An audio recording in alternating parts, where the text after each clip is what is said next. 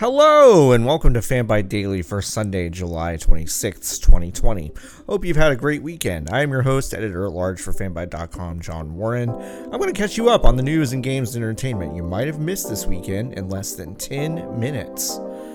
It's been years since Hideo Kojima's short horror game PT scared the crap out of us and promptly disappeared from being legally able to play, but if a panel of Japanese horror manga artist Junji Ito is to be believed, then he and Kojima might be working on a horror game together soon. Ito was asked if he's involved with anything in game development, to which he replied, quote, "I do know director Kojima, and we have been in conversation that he may have a horror-based game that he may be doing, and so he has invited me to work on that, but there are no details on it yet," end quote. This, to be clear, is not an announcement that Kojima Productions is working on a horror game as a follow-up to Death Stranding, just the already known desire of Hideo Kojima to make a new horror game. Junji Ito was actually approached by Kojima to work on Silent Hills before all of the Konami mess went south. If you recall, there were rumors back in March that Silent Hills might be back in production again at Konami. These rumors were resoundingly shot down by Konami PR. Ito himself is perhaps best known for the manga series Tomie and Uzumaki. Ito also won an Eisner Award last year for his manga adaptation of Mary Shelley's Frankenstein.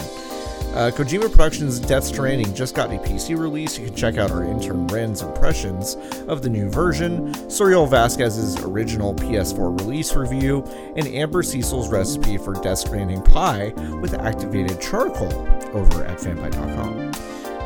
Zack Snyder, director of the upcoming eponymous cut of DC's Justice League film, appeared on a Justice Con online panel to say he won't use a single frame of Joss Whedon's shoot on the film from when he took over for Snyder following the tragic death of his daughter.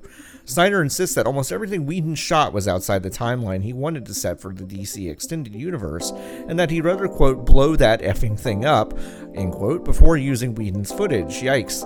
A new scene with the upcoming director's cut, revealed Superman's new black suit during a conversation with Jeremy Irons' Alfred Pennyworth. Also notable coming out of Justice Con is the renewed discussion of Whedon's alleged unprofessional and abusive behavior on the set of Justice League. Ray Fisher, who played Cyborg in the film, had been complimentary of Whedon during press junkets for the film, but earlier this year accused Whedon of unacceptable on-set behavior and accused WB executives of enabling said behavior.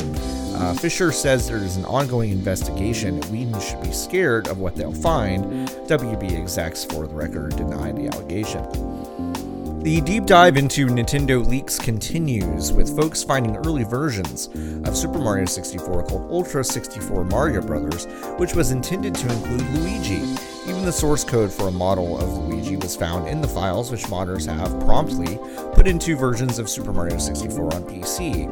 Divers have also found cut content from The Legend of Zelda Ocarina of Time and uncompressed sound files, like Peppy Hare's iconic "Do a barrel roll" from Star Fox 64, and the most misquoted soundbite of all time, Mario's "So long, Bowser." That's the official company line, of course, at least. It still hilariously just sounds like Charles Martinet saying "So long, gay Bowser." Incredible. Fall Guys, the long-awaited multiplayer game from Devolver Digital and developer Mediatonic, had a beta this weekend and quickly became one of Twitch's most popular games. On Saturday, Fall Guys maintained a spot in the top 10 and averaged 100,000 viewers all day.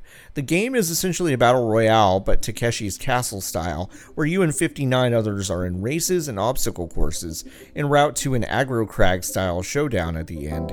A few Fanbyte crew took it for a spin this weekend. Natalie Flores thought it was the battle royale that was promised, something wacky and accessible and not super punishing.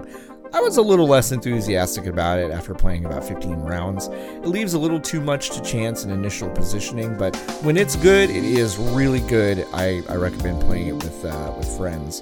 The game will be out in full on August 4th on PlayStation 4 and PC. Finally, the first season of Blaseball is in the books. What's Blaseball? Well, it's an always-on baseball... Blaseball simulator you can check out in your browser. Pick your favorite team, place bets, pour over stats and standings, open the forbidden book, cast votes to change league rules, condemn the Moab Sunbeams to hell, root for your favorite players like Jessica Telephone, and much more. You can check out my impressions of this new game that has more in common with Candy Box than MLB The Show over at fanbyte.com. Season 2 starts tomorrow, Monday. And that is it for this weekend's news. Thank you so much for joining me for Fanbyte Daily. I'll be back every evening this week with more news. Go to fanbyte.com/podcasts to hear our other great shows. Have a great week, y'all.